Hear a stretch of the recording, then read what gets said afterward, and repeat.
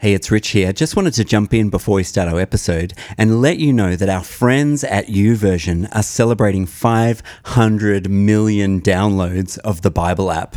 I don't know about you, but I think that is so crazy, ridiculous, and something worth celebrating. So we thought we'd jump into our archives and bring you an episode, an interview with Bobby Grinwald. It was a great conversation that he and I had. If you haven't heard it, I think you'll enjoy this one. And if you have, there's lots to revisit and to recontemplate and think on. So hope you enjoy this, and let's celebrate with our friends at YouVersion. Hey, this is Rich. This is Cass. This is Jacob. This is Luke. Yes, Eu sou o Thiago. Salut, ici Jonathan Mercier.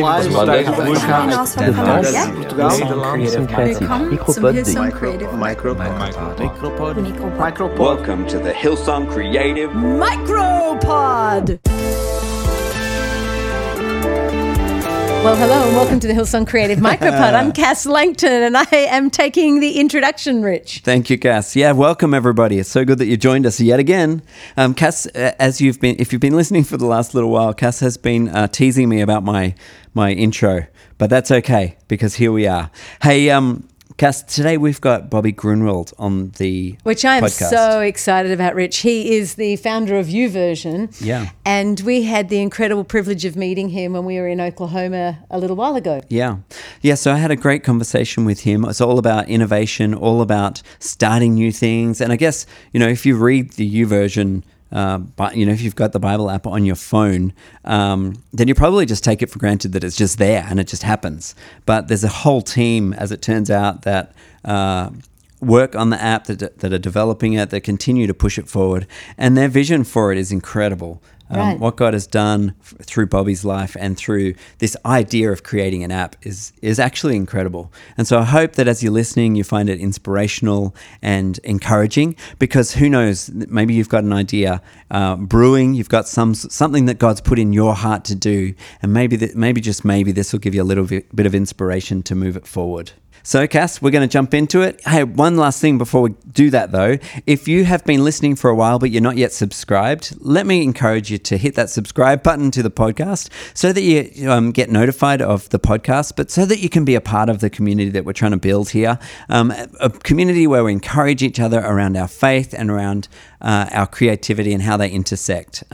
So do that so you don't miss anything, and let's jump into it, hey? Sounds great.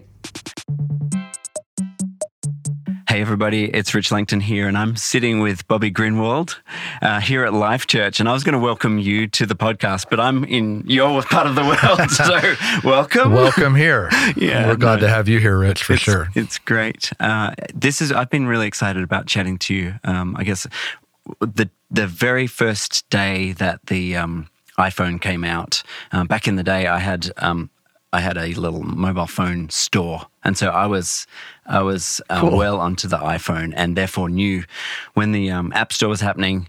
I knew about the apps that were coming out, and I downloaded the Bible app as soon as it came out. Wow! And so I had this long history with this app, and over that time, gotten to know that it's Life Church, and it's yourself is kind of behind it. You actually had it before I did. Really? Because I didn't have an iPhone when the App Store came out. Yeah, right. As crazy as it sounds. Yeah. So we developed an app that I couldn't actually download on my phone. That's amazing. But so before we get to that, because that's obviously a momentous thing and there's lots to talk about there, I feel like we have another thing in common. So as I understand it, in college you ran internet, like a web hosting business. Uh-huh.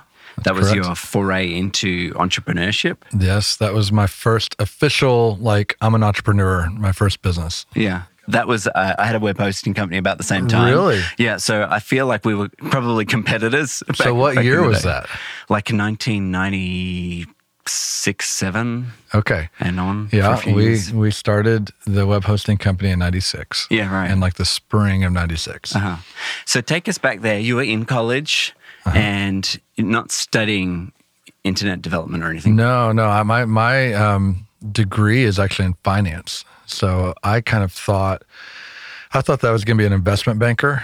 For whatever reason, I've had an interest in finance and investing, and so I was on that track doing internships and at brokerage companies, and And God had another plan. I was working at a car dealership in the back office, just making $6 an hour for date money. Wow. Back when I was in college, and bored.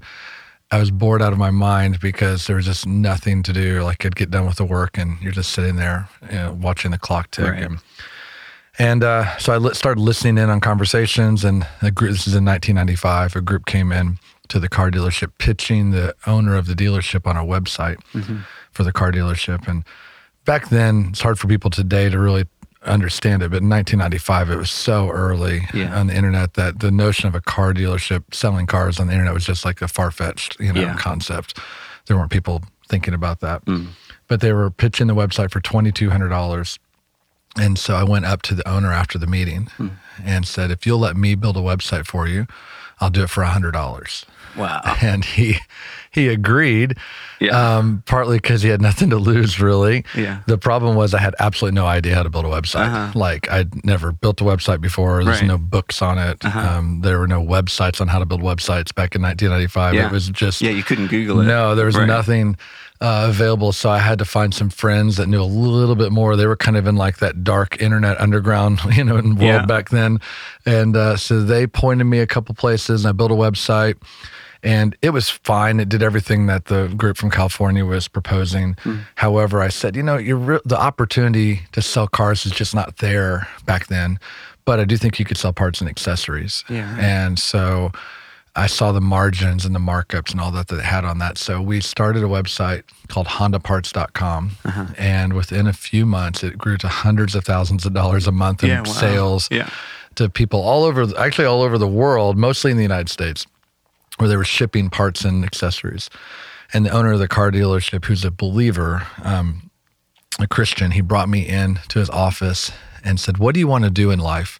And before I even had a chance to answer, he said, whatever it is that you're going to do, I want to invest in it.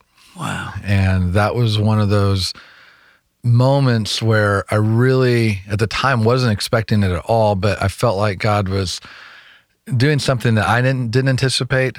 This is a kind of a theme in my life where I kind of expect I'm going one direction, and then God provides this moment, this opportunity. And so I felt like this was one of those moments, and thought about it, prayed about it, and came back to him and just said that I'd love to do that. But now I had to have an idea. I had an investor before I had an idea. Right. And the idea was to start a web hosting company. And that was the first business which led me into that. So I had a different track I was on, but that's actually how I became an entrepreneur, was through that path. So did you finish your course? Or? I did. It was a difficult, starting the business while you're full-time. And I was almost even more than a full-time student because I was trying to get done quickly. Right. It was a challenge. I mean, sleep was pretty well non-existent, and that was just kind of what you thought life was back then. You could operate off of 2 hours or 3 hours of sleep. It's that kind of thing. And we learned so much. I mean, I brought together a whole group of people from both the business department, computer science department. I went and brought a bunch of partners on to come start this company with me. And I don't know, it's just an incredible experience. But I did finish the degree, graduated in 1997. So by the time we started the company and all that, I had about a full year of school left, a little bit more than a full year. Yeah. And so it was just a really difficult year, but we got through it. Yeah. Did you grow up in a Christian family? I did grow up in a Christian family, and our family always attended church. So we were sort of by force when we were little, always at all the church activities. So that was a blessing. However, I was not a believer until just before I entered high school, which would be like ninth grade year here in the U.S. Right. It was one of those things where I attended church, but I was not a Christ follower, pretty evident in like my relationships and just who I was at school. But it was a pretty radical transformation when that moment happened, or when it came to that point, because I came into high school just completely different set of priorities, different person. Right. And, one of the first things I wanted to do was try to reach my friends. Yeah. And all of them listened to rap music. So I just thought maybe I should write a rap song. That's awesome. That's actually how it started. again, had no experience writing a rap song. Yeah. No, I was not a rapper. And we're talking 80s, 90s? 1990, maybe, 89, 90, Right. in that So time frame. What are you writing on? Meaning what type of Technology. equipment? Yeah. Technology. Well, I had nothing, back then as far as I was writing lyrics is what I was writing initially. And then started rapping at different, I did it for a few people and then they wanted me to do it at different events. Wow. And that turned into a 5-year, essentially kind of mini career of being a Christian rapper where we had a band, traveled all over the U.S. Oh yeah, we did this for years, and it just started as how do I reach my friends?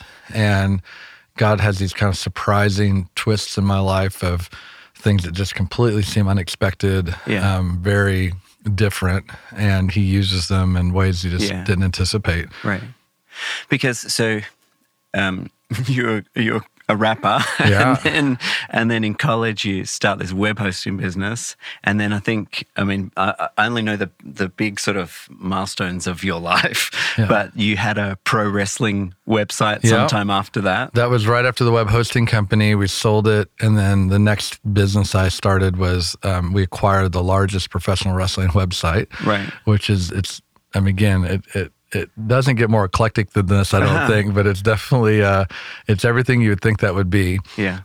It was an online community of people that love pro wrestling, and they would read the news and any kind of information about the storylines, about the real storylines, the fake storylines, all that stuff. And they would tune in every day. Had a whole team of writers. We had a game, like an online wrestling game you could play and subscribe to. And the goal was to grow that, and then which we did, and then we ended up selling it to a much larger company in December of 1999, and that was kind of the business. Right. So your path with the rap and the hosting and your university degree and the wrestling, like you said, it's pretty eclectic. Right. Was it more about the opportunities and the doors God was opening to you, or how did you navigate that path? Yeah, everything was obviously a step-by-step process, and it's not that I sort of pursued every opportunity that was in front of me as much as tried to have discernment for when God was leading me in a direction. And when I felt like it was Him, I'm kind of an all-in guy when it comes to like the decisions I make. And at the time, I didn't know how they fit together. I wasn't even trying to fit them together, quite honestly. I was more like, this is what I believe God wants me to do right now. And I'm going to step into it with confidence that He kind of has a plan for that. Now, looking back on it, it's really interesting, but each of those experiences, if you went through and I had time, you would see how each of those things really shaped the ideas that we do here today at the church. And it's almost like there's no way I would have ever been able to kind of gain the uniqueness of all those things. Like they all fit together in such an important way to sort of shape the things that God does, at least through me today, that I'm really proud of every one of them. There's moments in each of them that you kind of wish, where I kind of wish that didn't happen or would have made a different decision. But the truth is, I really feel like the way that was all written, God used the good and the bad of each of those journeys to really shape who I am today. Yeah. At the time, with all of those things, did you have any sort of insecurity about going into a direction that you didn't have experience in? Yeah, so I think, yes, I did have definitely insecurities. My personality type is one where I'm very comfortable with the blank slate. Right. That's just kind of, ideas are sort of the fruit that God's designed me to produce. And I'm okay with having ideas where the slate's completely blank. And there's some people I think that are really good at generating ideas when there's a bit of the picture there and they can really add value. Yeah. And there's other people that are kind of more like blank slate type people, but they both need each other. Yeah. And so I'm kind of that blank slate person. So I have a certain level of comfort, just sort of diving into new, almost a preference in some ways, for it. But at the same time, you have these insecurities that sort of, probably the best way to describe it was when I sold the second company. It was a bigger deal than I had ever anticipated that I would be involved in. I mean, I didn't set out to do that. It's just kind of the way God directed it happened.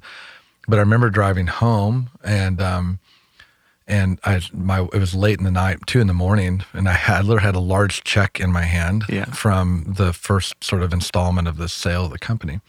Largest check I'd ever had, ever deposited. I show it to my wife thinking, she'll be really proud of me. And she looks at it and she's like, well, great job. She's like, but now what are you going to do? Right. Like, kind of like you don't have a job. Mm-hmm. And I'm thinking, what do you mean I don't have a job? It doesn't matter that I don't have a job right now. Look, we're okay, but I'm not thinking about that. But then after she said it, I started thinking, I was like, what am I going to do? And then could I do that again? Yeah. Like, I don't know. Mm-hmm. Like, I started having a lot of doubt as to whether or not, is that just sort of like a one-hit wonder type thing? Or is that just is it repeatable? Or what people's expectation of me is higher now? Right. Can I meet it? Yeah. And you start thinking about what others think. I mean, all the same types of ways, I think, as human beings, these insecurities that come into play. When you create something or do something that has significant impact beyond what you expected, it's like the bar of people's expectations of the next thing that you create just went up. Yeah. And so the baseline's higher. I had the advantage of no one expecting much before. Is that so I think those things are natural, and I've definitely had those types of insecurities. And I never felt like I could do the things. Like, I didn't feel like I could be a rapper. I didn't feel like I didn't know how to build a website. Yeah. But God had done enough things, over the course of time to show me that it wasn't about what I could do, but more about what He wanted to do through me. That I had a building confidence that if it was Him, I didn't have anything to worry about. Yeah. So then you, from there, you sold the company. What did you do that next day? It's gone.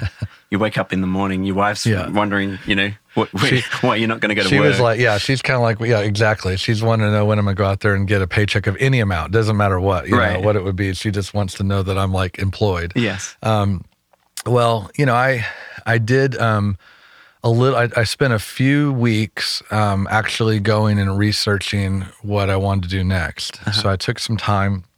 I traveled out to Silicon Valley, down to Austin, some different areas that were like technology hubs, and I just met with interesting people. So I managed to get in the door at several of them and just talk about technologies I was interested in. I just an exploration time. We did my business partner and I, we did some consulting work. Just that gave us sort of we set an office up and gave us like a place to go, and we pretended like we were working. Be out of the house. Yeah, exactly. Yeah, right. So I did that for a short period of time, and I will say my wife was a little bit concerned. Not about the financial resources that we had or didn't have, because we had resources, but more so just like, is my husband is he gonna be engaged, with something, or is it is this like a really life change for the rest of our lives? Like, what's it look like? Yeah. Because she's been very career oriented, and she was during this whole time she was going to work every day, not because she had to, but because she wanted to. And so that's what it looked like in the short run. But fortunately, right around that same time, shortly after, a newspaper article appeared with my picture in it about the sale of the company, and that is what led the executive pastor of our church to reach out. He was like, isn't that the guy that plays keyboard on the worship team? Right. And I'd never talked about what I did in business in the church. I just didn't think that, I didn't think that it was relevant. Right. I just felt like that's what I do. That's what I do for a living. And I served in the church. I played keyboard as a volunteer in the worship team every weekend.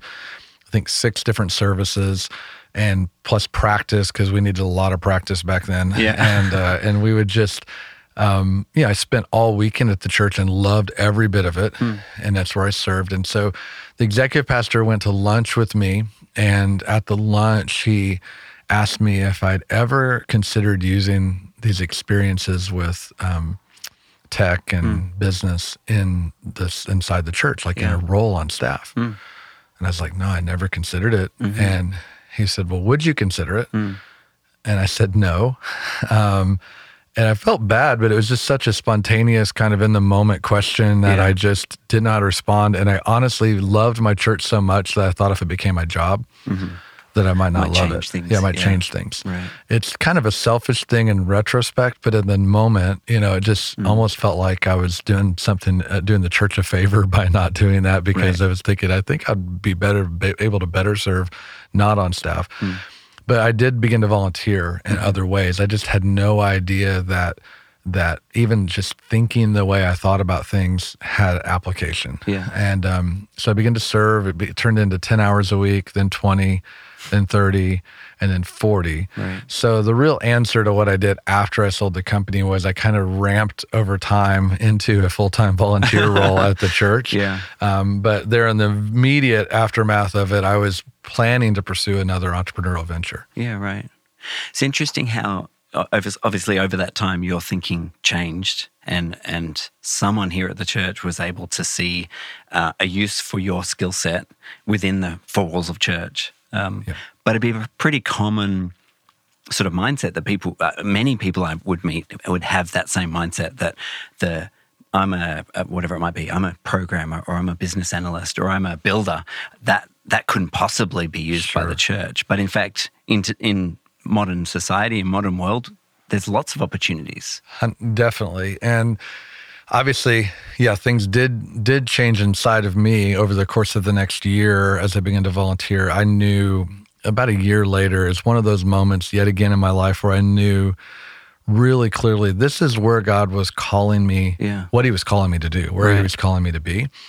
And so once I know that, then it's really not a hard step at that point. And that was in 2001 when I made the step to become on staff.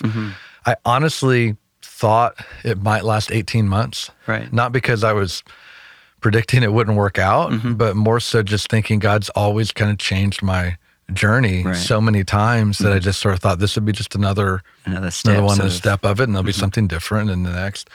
And of course, it's been 18, 19 years now since then. So it's really been an incredible journey. And to your point about people not recognizing that their skill set can be used, that's been probably the most eye-opening thing. It's like God uses so many uniquely talented, very specialized people in the context of the church, sometimes on staff and sometimes not on staff, but just simply through their contribution, as a volunteer. And what I always try to encourage people, my particular path that God called me to was to be on staff at a church and doing what I do.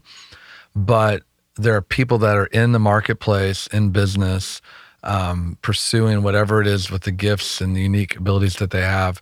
And it is just as high of a calling as my calling. That whatever it is that God has called you to is the highest calling. If God's called you to it, there's not a higher one, like somebody else doesn't have a leg up on you over it. And no one should ever feel that way. Their focus should be like, am I pursuing exactly what God's called me to be? If that's a medical professional or if that's, someone that's a teacher or someone that feels called to raise their children, at home with a spouse that maybe works, whatever that is, if it's what God's called you to, that's what you should be doing, and feel no sense of I'm less than or I'm more than, someone else, because it's about your sort of unique calling, unique purpose. And that's what I want for everyone. It's what I feel like I have the benefit of today, is I feel like I get to wake up every day and do exactly what it is that God created me to do. And it's the very thing I wish and hope for every single person. Yeah, I love that. And what it is you do now is really oversee, well, you should tell us rather than me tell you. Well, you know how it's one of those things that over time, it's been a long journey, but a great one at the church. But over time, you kind of end up doing things, and my job's very eclectic today. Probably no surprise given my past is very eclectic, but some of it's the nature of kind of the history of how things develop and grow and just other dynamics. So I don't necessarily think that our model or approach to how we structure things makes sense for other churches, because it's really shaped around the people and the unique attributes of the journey. But today, I oversee a handful of leaders in areas of the church that represent, probably about 270 of our staff, maybe I'm not somewhere in that range. And it includes everything from all of our creative, so our content development, curriculum development for whether it be children up through adults, oversee all of our digital, we call it our Digerati team. So it's everything from YouVersion, Church Online, our app, and kind of team that works on interactive products for the church. Oversee communications and public relations. That includes social media and several, other components to it. And then oversee what we call our Spaces and Places team, which is real estate, Wow. all of our facilities, construction, design of our buildings, there's a sort of several bunch of facets to it.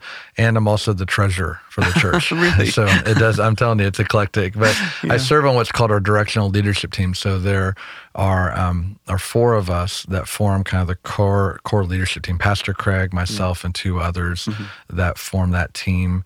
And we are responsible as a whole for leading the church. So in that type of a role, you're not hyper specialized. We have certainly specialists that lead all those teams. I'm mostly just focused on my leaders that I oversee and hoping to develop them.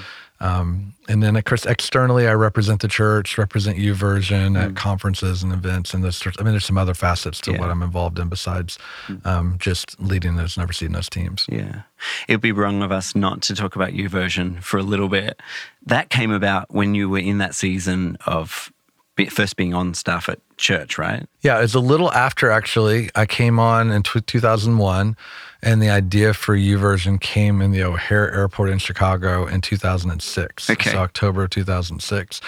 To kind of give a really short snapshot of the journey, when I came on staff, interestingly, my actual focus initially wasn't really heavily in technology. Right. My degree wasn't in technology. My experience was, but it was really just solving problems, whatever the problem was. We were a small team back then. The church was growing quickly, but it was very much everyone were generalists. Everyone had to solve lots of problems. Right. So there were some initial technology problems, like IT-related problems that I was involved in, but then my first official title was New Campus Development Leader. Okay. So the sort of 0 to 60 mile an hour phase for getting new locations, a whole strategy around how we start and do multiple locations as a church.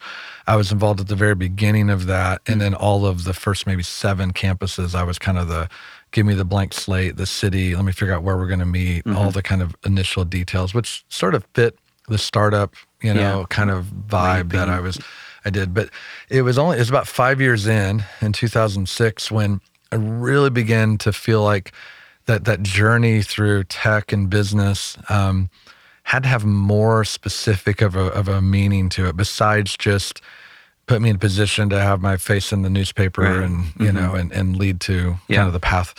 But rather the actual experiences, God had a purpose for those. And so I began to really process that. Also began to think a little bit about the world we live in.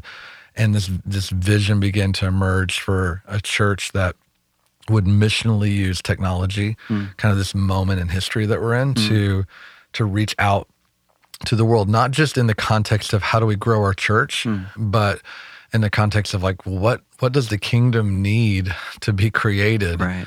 What should we be thinking about, in terms of use of these technologies?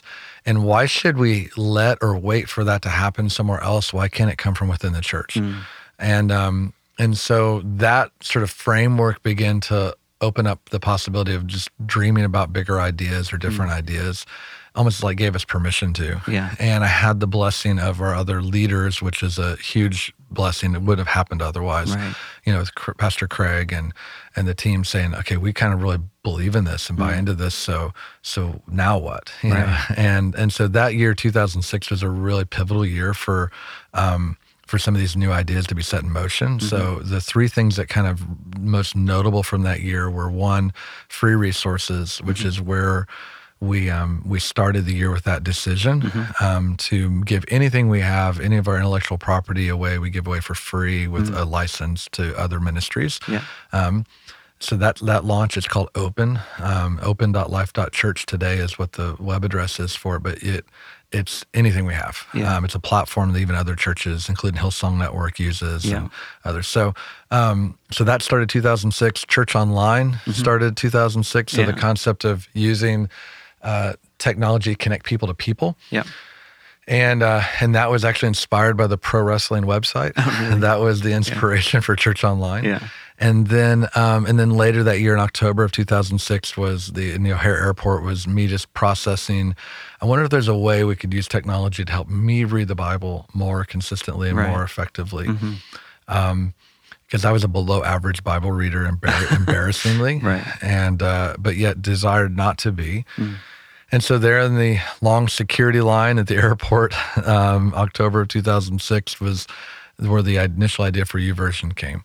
And I'm, an activator, so I have ideas, but I also like to move pretty quickly. Okay. So I was like, what's a good name for this? And the original concept was a very specific idea around allowing creatives or people that had any type of web media, a YouTube video, a photo, to associate that with any portion of Scripture. That was on a website, basically, is what the original idea was.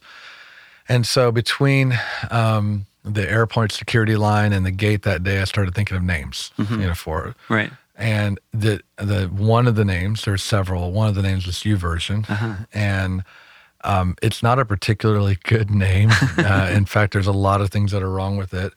But it was just the best of the names I came up with that day, going to the gate. And because I'm an activator, I registered the domain name youversion.com at the gate that day at the airport. And so that was what led to the original name. And then, of course, we, again, had no idea what we were getting into, no idea what the challenges would be, no idea what God was going to do with it. But it ultimately was one of those ideas that we did do, because we have several we don't. And we did it in 2007 as a website, and then 2008 as an app after the website failed.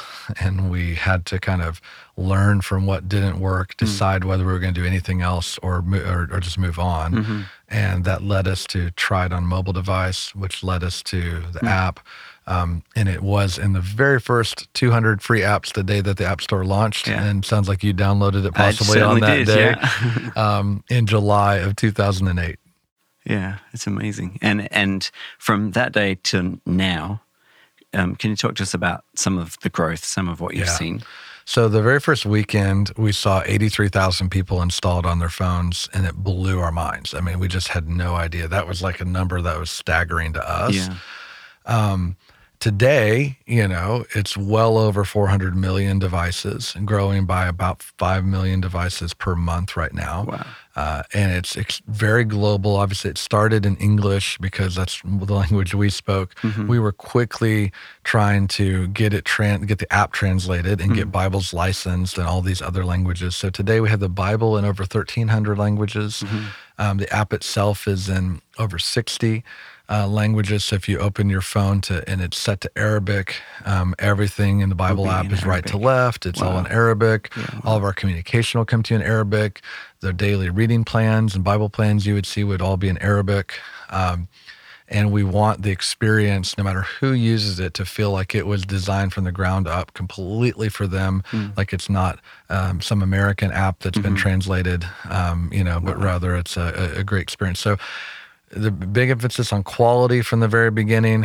It was always going to be free, but it was never going to be cheap. And we wanted everything from the way we serve people, support, all that kind of stuff to do it. So God's just we had a pretty strong vision for it at the beginning, not an understanding of what was going to happen.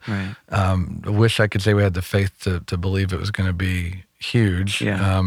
But it was one of those things where sort of step by step, God's brought every resource, every person, every partner. And it's, none of that happens overnight, but it sometimes it feels like it when you look back on it and realize all that he's done. Yeah. So obviously God's done it. You put on the App Store and hundreds of thousands, millions of people have downloaded it. And there's no explanation but that God did that. But I wonder as well, alongside that, about the work that it's taken to support what he was doing, because you had a commitment to excellence and to doing something well, Sure. But that doesn't just happen. Yeah. Yeah, I think that there's kind of a bit of a misnomer that some people have that's like, well, if it's all up to God, then it should be easy. Right. And it's like, yeah, God did it, and it was hard. Yeah. Really hard. Right. We have no illusion that the hard work and hard effort that our team put in and still puts in is only seeing the results that it sees because God is doing what he does. So there's no illusion to that. Right. But at the same time, we're motivated, and the phrase that I use with the team is that it's a phrase that I just felt like God gave me a while back. It says, we don't take it lightly and we don't hold it tightly. Yeah. It's significant, and we feel the stewardship, the responsibility to do well, with what God's entrusted us with, which means we show up. Yeah. We bring our best. We work really hard. We, in many cases, probably work too hard and have to manage our energy level a little bit because we have some team members that we kind of pull back a little bit just for sustainability. Yeah. But at the same time, it's not ours. It's his. So that sense of ownership is really more of a sense of stewardship. And so we don't ever want to grasp a hold of it in such a way that just says, look, God can choose to do what he wants to do with this. We're grateful that he's chosen to do what he's done and allowed us to be a part of it. Yeah. He could choose someone else. He could choose to do it a different way. This is what he's choosing to do. We can't explain it, don't know why, don't deserve it, are humble in that regard by what he's already done. Yeah. But at the same time, he's chosen us to steward it. So we've got to step up and do that and work hard. So the team works really, really hard. I think that's one of the things that is such a probably not understood on the outside, which is okay because we don't want anyone to feel this when they use the app. Yeah. But most people think like, okay, I've had multiple times people say, okay, so you built the app. Now what's next? Right. I'm like, what's next? Yeah. Like we're maintaining it. Yeah. Like there's more, first of all, there's a huge vision for the direction of the app. It's not a static thing. It never has been. Much of what you use today, none of that existed when the app launched except for Bible text. And there was just a limited set of versions. And so it takes a large full-time team to just develop it and keep it running.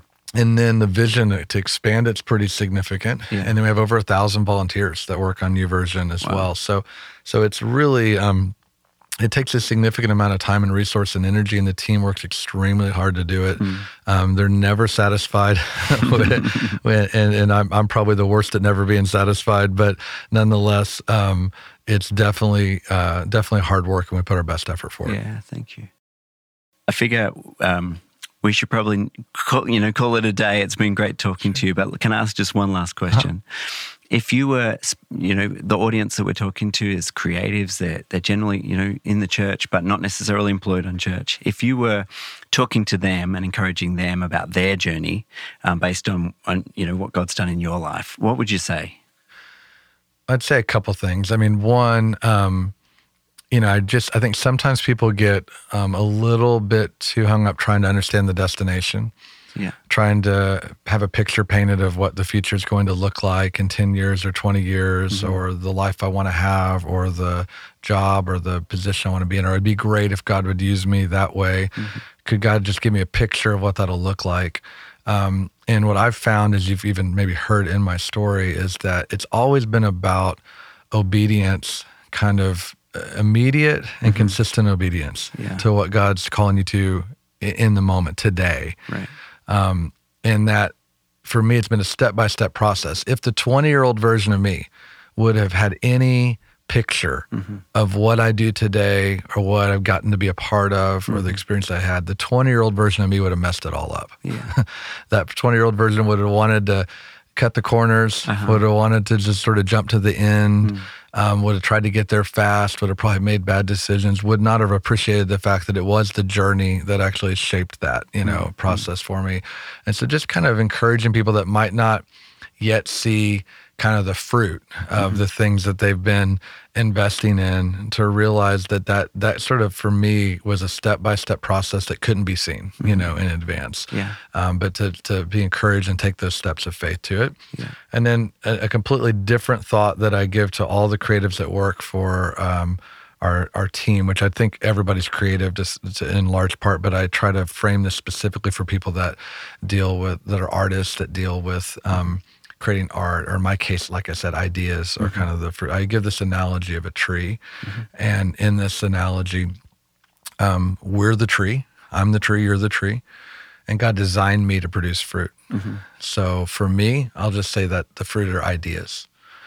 For someone else, it might be visual art or music or a combination or whatever. You get the idea. But because I have an abundance mindset, it reframes a little bit of how I see myself and how this analogy plays out. And that some of the fruit on the tree looks great, tastes amazing. Some of the fruit on the tree has some defects to it. Doesn't look good on this side, might look good on this side. Some falls to the ground and rots. Some falls to the ground and plants an orchard. Some gets consumed, appreciated, viewed, looked at. Some gets ignored. It sits inside the tree. You don't always see it. Right. But because I believe in an abundant God who designed me, I realized that he designed me to produce fruit, and I'll produce more. And there's more where that came from. And that thinking does a couple of things. One is it frees up the way that I see my identity. My identity, I'm the tree, not the fruit. When my identity is wrapped up into the fruit, then my ability to receive feedback, my ability to have anything critical possibly said, my ability for this piece of fruit to go unnoticed and me not to be offended, or this piece of fruit to fall to the ground and rot and it's really difficult for me to separate those things because my identity is in the wrong place. And knowing that God designed me to produce more, I don't have this scarcity mindset around what I produce. It's not like this is the best piece of fruit I'll ever produce. I'll never have a better one. I'll never whatever. It's like that's sort of denying who God is and the way God works. And the freedom on the other side of that for creatives to just say, look, I want to share this. I want people to experience it. And it's okay if it doesn't, if I'm not sure if it'll be maximized to its fullest potential, because I don't have to worry about that, because I know that God actually will produce more. I'm just getting warmed up. Like there'll be more with that. And I can't always see it. I don't know which branch it'll produce from. I don't know. I'm saying, and so the picture of that I try to really share with our creators, because it's like a freeing thing to really think about their art in a different way. And it means they can just get on with just being themselves, creating fruit, doing their art, and trusting God, that he's going to do more, and he's going to utilize it how he wishes. Exactly. And he designed them, and he knows what sits in each piece of fruit. He knows everything about it. So I don't get hung up worried about whether people say, are you going to come up with another or bigger idea than you version?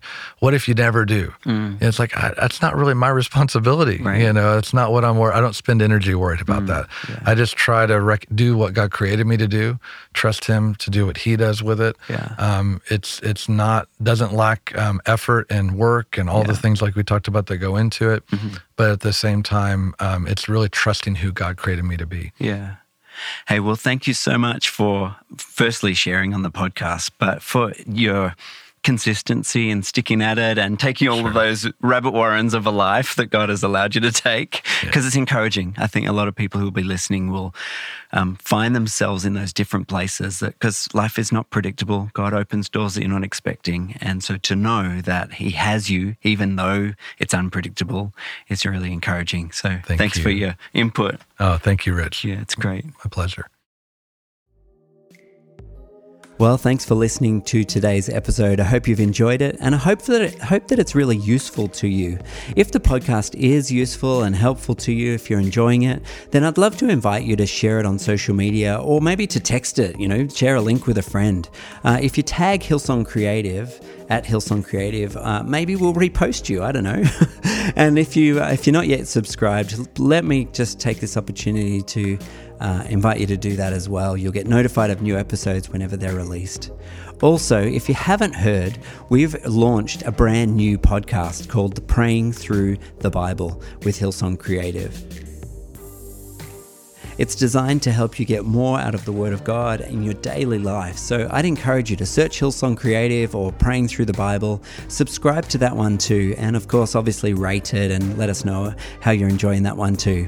Well, thanks again for being part of us and with us on the journey, and we'll talk to you next time.